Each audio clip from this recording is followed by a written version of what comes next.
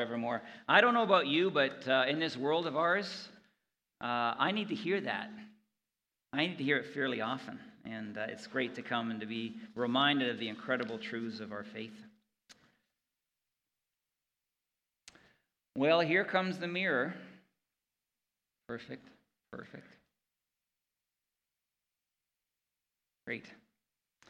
I want to ask you this morning, when you look into a mirror, what do you feel about what you see?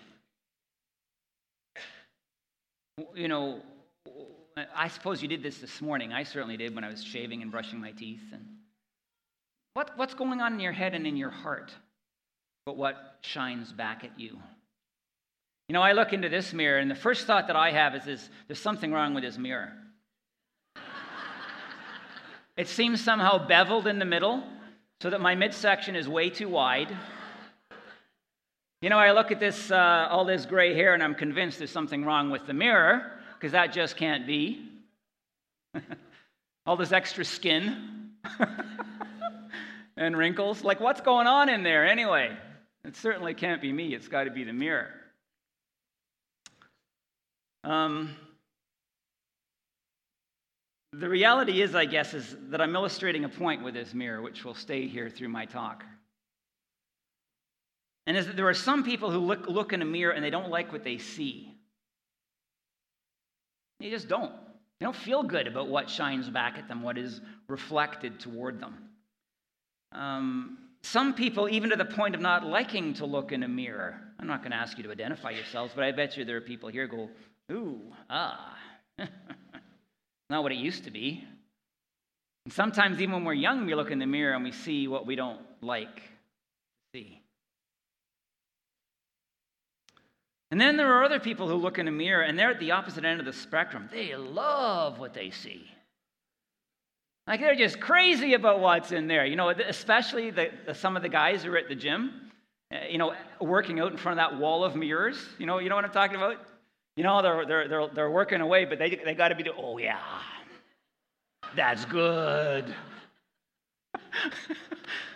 And kind of stand back and check self out. You know, that reality is very different. That's the kind of there's a kind of person who just sort of celebrate what they see. This reality is caught up in a story from Greek mythology about a young man named Narcissus. He's a very good-looking young guy, and he spurned the love of several young women in his growing up experience and years. And one day he was in the forest, and he looked into a pool of very still water, and he saw his reflection. And he was so taken by how good-looking he was that he fell in love with himself. So much so that he couldn't pull him away from that gaze, from gazing into the pool. And tragically, and this is the message, he spent the rest of his life there, consumed with himself until he died. You get the idea, not really able to live because of self-love. It's from this story we get the word narcissistic. Psychologists, psychiatrists have identified the narcissistic personality disorder. It actually becomes really unhealthy at the extreme. It's people who just really are in love with themselves in an unhealthy way. So on the one hand, you have people who look in a mirror and they struggle to love self, if you would. On the other end of the spectrum, you have people who love themselves too much. I'm going to ask you today, which way do you lean on that spectrum? Where are you at in that? I'm bringing this up because I want to spend one more Sunday on Matthew 22, and I really feel led by God to preach this today. In Matthew 22, 37 to 39, we're going to project that. I'll read it to you, and we're going to focus on the particular part of it.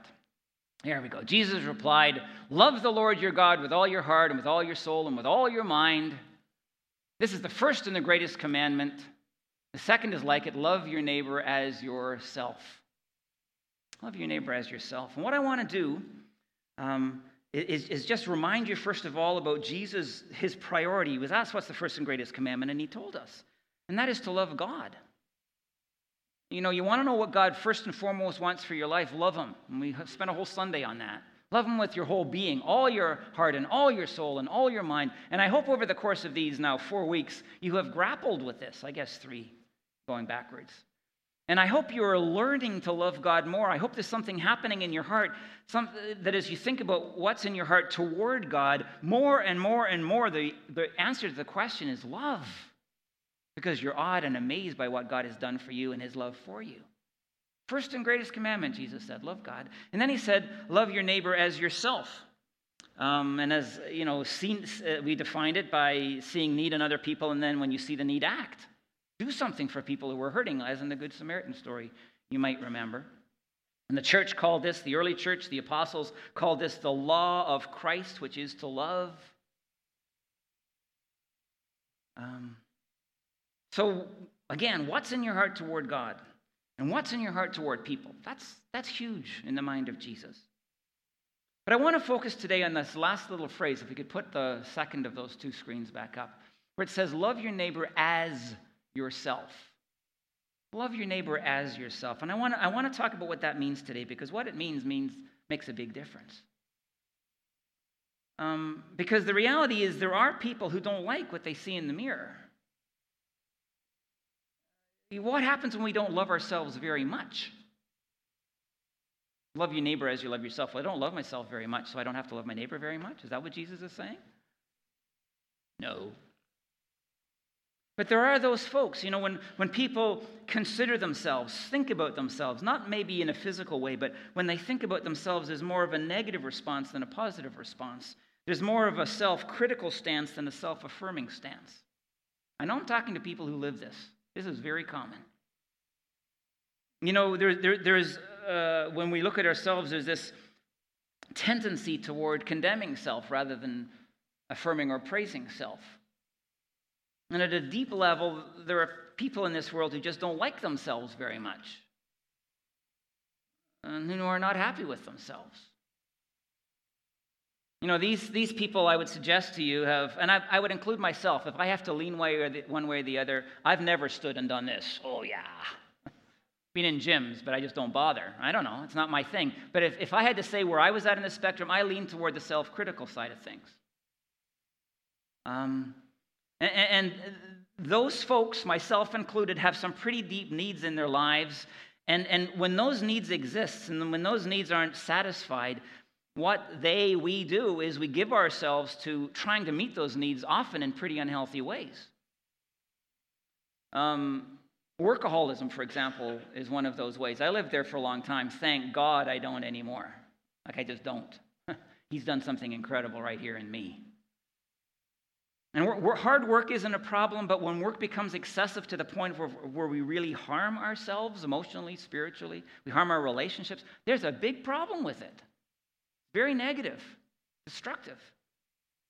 But the idea is I'm going to work like a maniac, and I'm going to prove my worth and my value to other people and to myself. I'm going to prove to this world that I'm okay, because I have a need to do so. And then there are those who are people pleasers, and again, I could really once, and I sometimes fall into these things, but I think it's really changed. I used to be people pleaser. Can you imagine being a pastor and you get hundreds of people you're trying to please? It's craziness. It's like the definition of insanity. I lived there for quite a while. But this idea, I have to get people to like me so that they will then affirm who I am, tell me I'm okay. And then there's the perfectionism that sometimes seeps into people's lives. And there is a deep belief in their hearts that in order to be accepted, I have to live a perfect life. It's just there. And the message is, quite frankly, people maybe wouldn't say this. I certainly wouldn't have, but I don't like me very much, so I better live in such a way that other people will like me. Now tell me in that instance, whose needs are at the forefront? Whose needs are central in this person's life? I'd suggest to you, their needs are central. It's not so much about giving love, but it's about getting people to love me. Can you relate to this at all? And I want to tell you, that's not real love. Part of this dynamic is, when you live as a workaholic or as a perfectionist or as a people-pleasing person, that takes huge energy, huge demand is placed upon your life by yourself, and it's an exhausting way to live. And at the end of the day, the reality is you're so focused on getting your needs satisfied that there's not much left over to love other people. And I want to tell you, too, when it's really easy to look at yourself and to be negative and to be self-critical and even to be judgmental towards some folks, when you start to look at other people, it's really easy to be negative about them and to be critical of them and to be judgmental toward them. It's not love. When Jesus says, love your neighbor as yourself, I can't imagine that this is the kind of love that he was describing. It's not what he wanted in our lives. He's meaning something really significant. Love your neighbor as you love yourself. That's not it. And then there are those who are like narcissists. You know that Greek guy? And they love themselves. I didn't think I was going to have trouble with that one because I know that one, but all of a sudden... Well, anyway. This guy there are people like that fellow who love themselves just way too much, whose lives are focused on themselves and they are consumed by their own wants and their own needs. And I want to tell you, my friends, we can't assume that's what Jesus means when he says, love your neighbor as yourself also. See, these folks are so focused on their own lives, they literally struggle not just to meet the needs in the lives of other people, they struggle to even see the needs in the lives of other people. Think of Narcissus or whatever his name is. Can someone help me with that? Narcissus. Narcissus. There you go. Thank you. Narcissus. Think about that young guy staring in the pool. Who did he see? Only himself. There's nothing else in his scope of vision. He was captured by himself. Now, how loving can he be to other people? How much can he give and care and provide for and meet the need of other people? It's just not going to happen. Literally, all is tied up in self, and there's little room left over to love anybody or anything else. So what does it mean when Jesus says we're to love our neighbor as we love ourselves? How do we get ourselves to that place, and how can we love like that? Well, a couple of weeks ago, just briefly by review, we looked at Ephesians 5:29. And it's a text where Paul is coaching husbands to love their wives. In that day, a radical teaching from the church, those of Jesus. But he says, after all, no one hated their own body, but they feed and care for their bodies just as Christ does the church. And we drew the definition from it that basically as we, when we're hungry, we feed ourselves. When we have a hurt or wound, a need in our lives, the most natural thing in the world is for us to go and meet the need. And that makes sense. Love your neighbor as you love yourself. Love your wife as you love yourself. So if there's a need, go and address it. Take care of the need as if it was your own body. Well, I want to look at a few verses prior to this today, and it all ties together. But Ephesians 5, verses 25 to 27, it's the same paragraph. It's the same Apostle Paul teaching husbands to love their wives. And he says this, husbands, love your wife just as Christ loved the church and gave himself up for her to make her holy. Wow, powerful line, right? Jesus gave himself up for us to make us holy, cleansing her by the washing with water through the word, and to present her to himself as a radiant church without stain or wrinkle or any other blemish, but listen, holy and blameless. Man, there's so much contained in those words. But basically it's saying this, without, spending our whole time on it. It's saying Jesus sacrificed himself from the church. Now, who was that? That's us. We have come to this place, even by terminology in this culture, where we lose sight of what the church really is. We think of it sometimes as a building. That's not the biblical definition of church. Sometimes we think of it as an institution, and we're living in a world where anti-institutionalism is established. People don't trust government, and they don't trust, business, and they don't trust the church as an institution because they think that's what it is.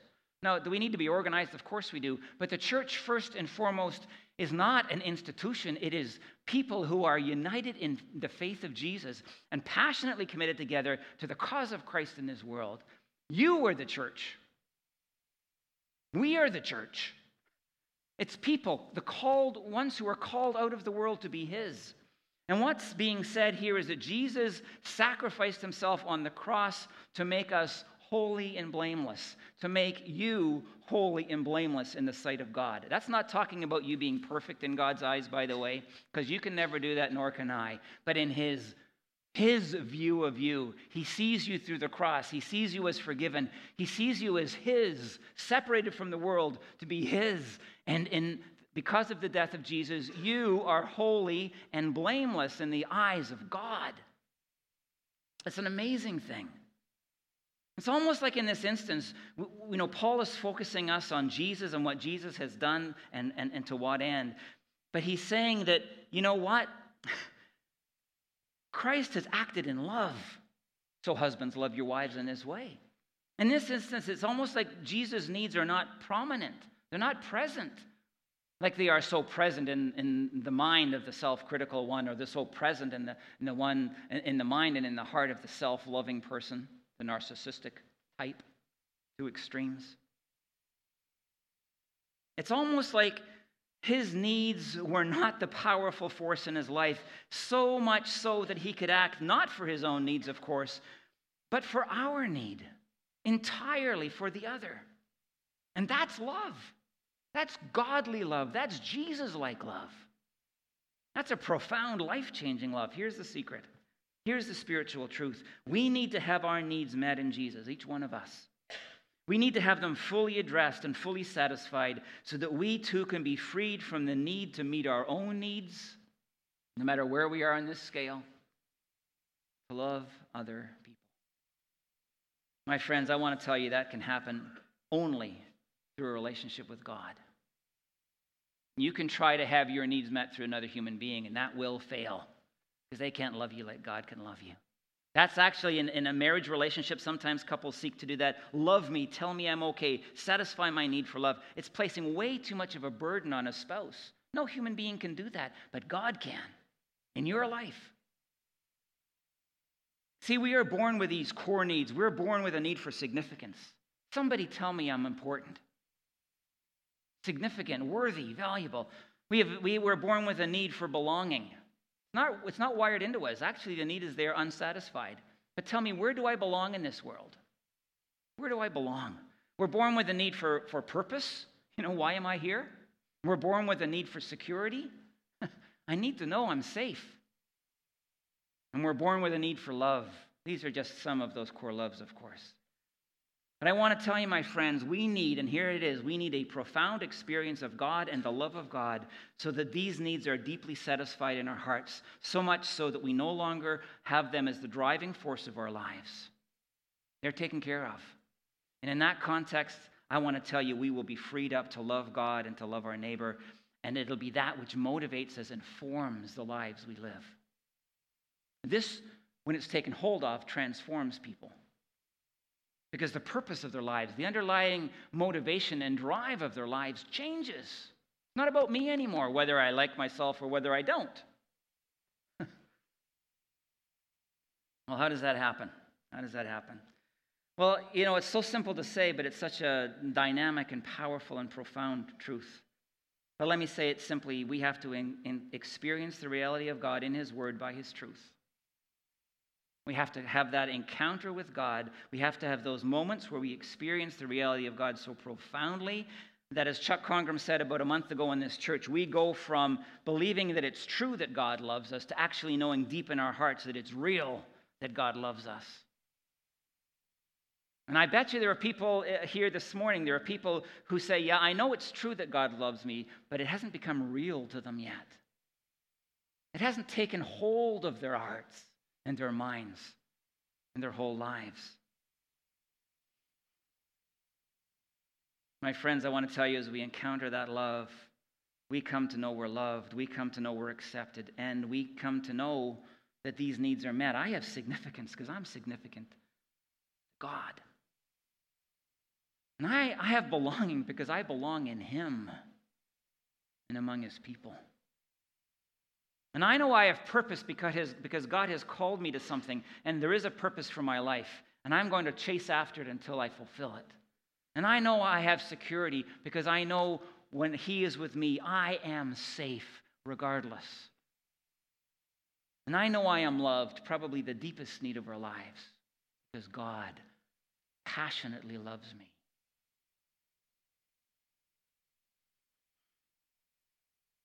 See, in that instance, we realize that we don't need to be perfect.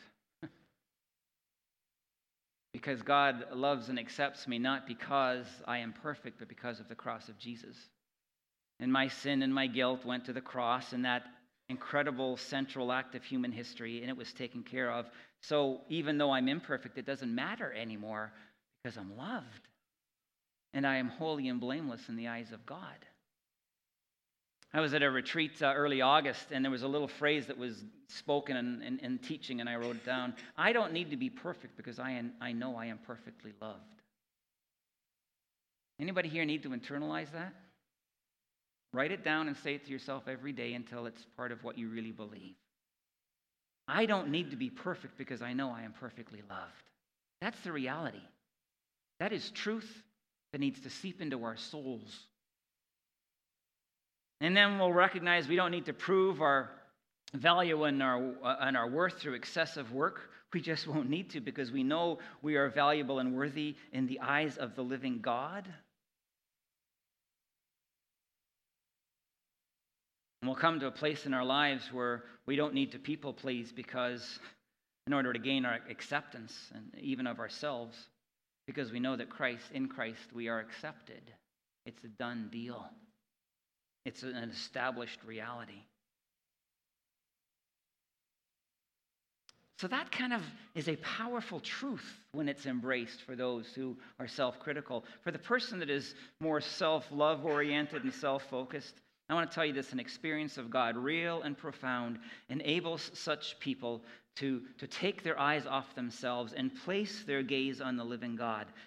Probably nothing, going back to that story in Greek mythology, could pull that young guy's gaze from his reflection in the pool. And I think this is generally true, except an encounter with the living God, where his eyes were opened to the God who was standing in his presence, so much so that he was awed by the beauty of God and the power of God and the grace of God and the love of God.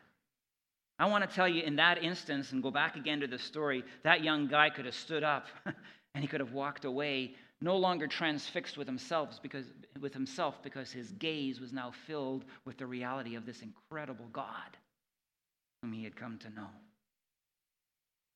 You see, the object of our love becomes the Lord. It is no longer ourselves. And aware of God's love and filled by his Spirit, we start to see the needs in the lives of other people, and then we start to love them too.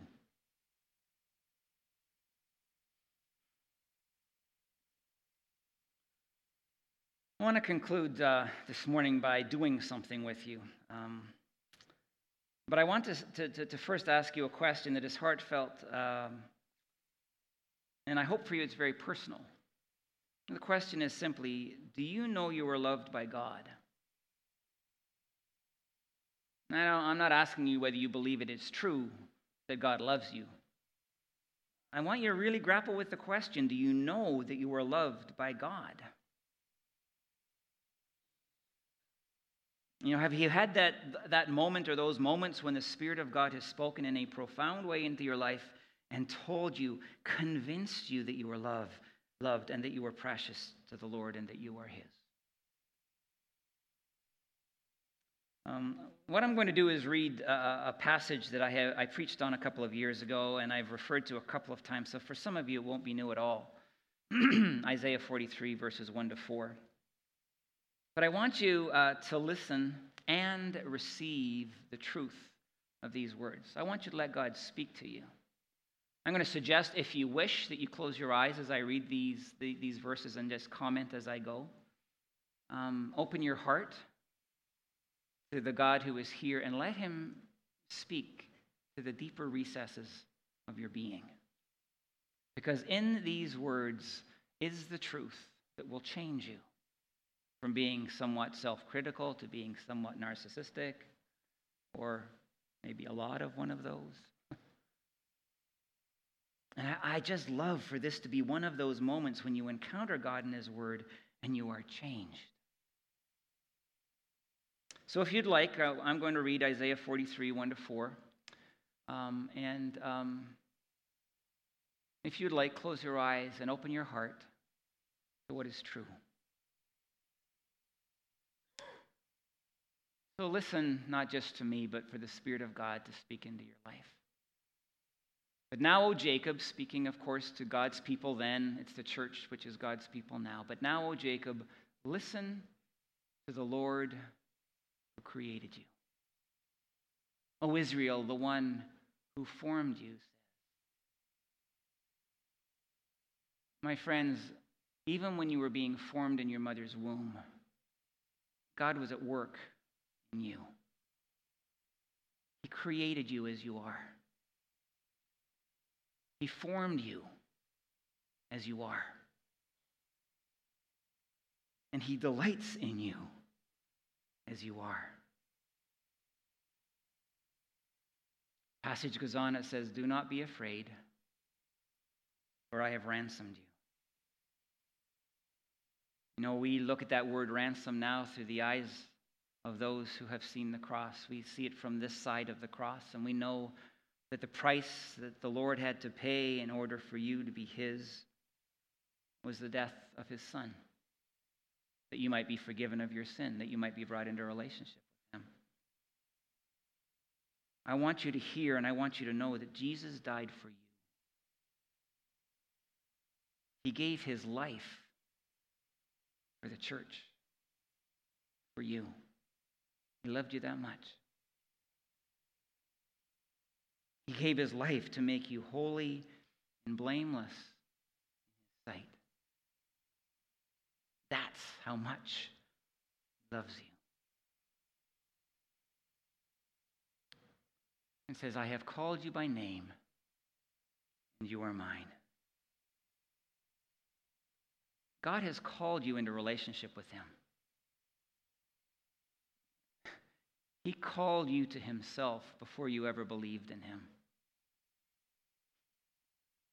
He wanted and wants relationship with you. More than anything else, he wants to love you and be loved by you. He likes you. He wants to know you, and he wants you to know him. I have called you by name. He knows you personally. He knows your brokenness. He knows your woundedness. He knows your joy. He knows your challenges. He knows your fears. He knows because he's God and he can. And it says, "You are mine." You're in Christ. You are his. And he is yours. Passage goes on to say, "When you go through deep waters, I will be with you." When you go through deep waters, those incredibly difficult and painful times in life, God promises you his presence. I will be with you. It doesn't matter what you do, it doesn't matter what happens in the life.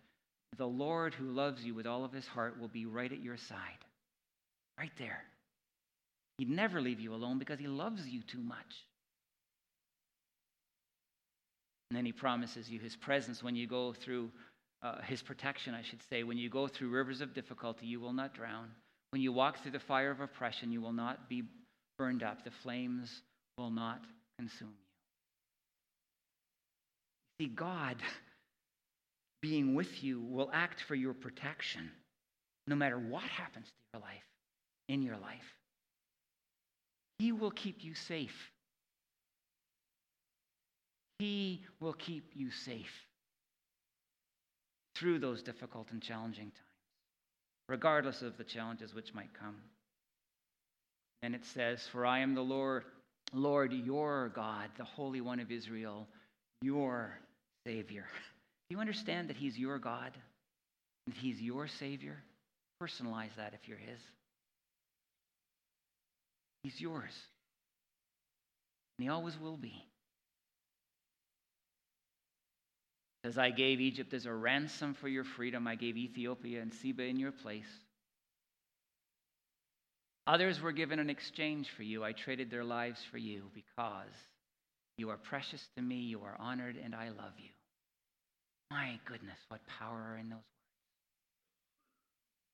words. The Word of God says that you are precious to Him. You are, every single one of you.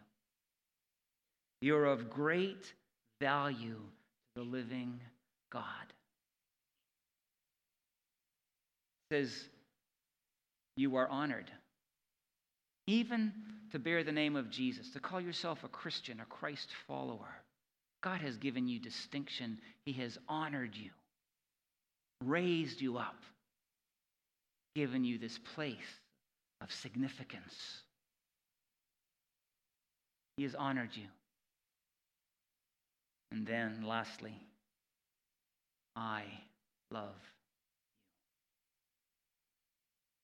you. I don't know what happened in your heart right now, but you either accepted or rejected God's word to you.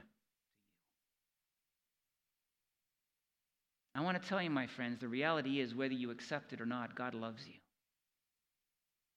He is deeply committed to you. He delights in you. He wants relationship with you. He is and always will be with you. He will protect you. He loves you. And He always will. My friends, here's the deal. You come to really believe these things. You come to a point in your life where it's not just true, but it's real. Where you come to accept these things that God speaks to us through His Word. This will change your life. And you will not spend your life, no matter where you are on the spectrum, running around trying to satisfy the deeper needs of your life, because they will be met in Jesus. And you will be freed up from meeting those needs to see, to love other people. It was this what Jesus was talking about when He said, love your neighbor as you love yourself. See, in this instance, we can just sit back and go, you know what, I'm okay. God loves me, so I love me too. So let's go love people.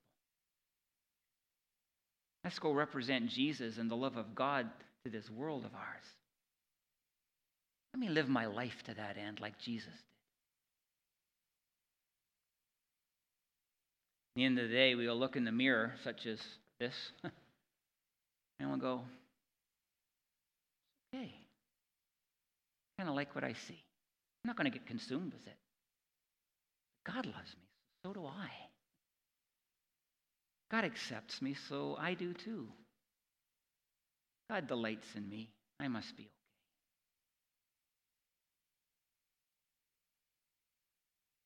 My friends, the solution, as always, is found in Christ, in our relationship with Him. So I say to you, as I have through this series, I suppose, yeah, love God, but let Him love you too. Believe it with all of your heart. And then go and love other people in His name. That's what Jesus wants. Let's pray.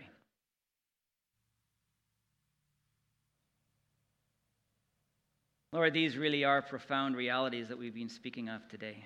These are things which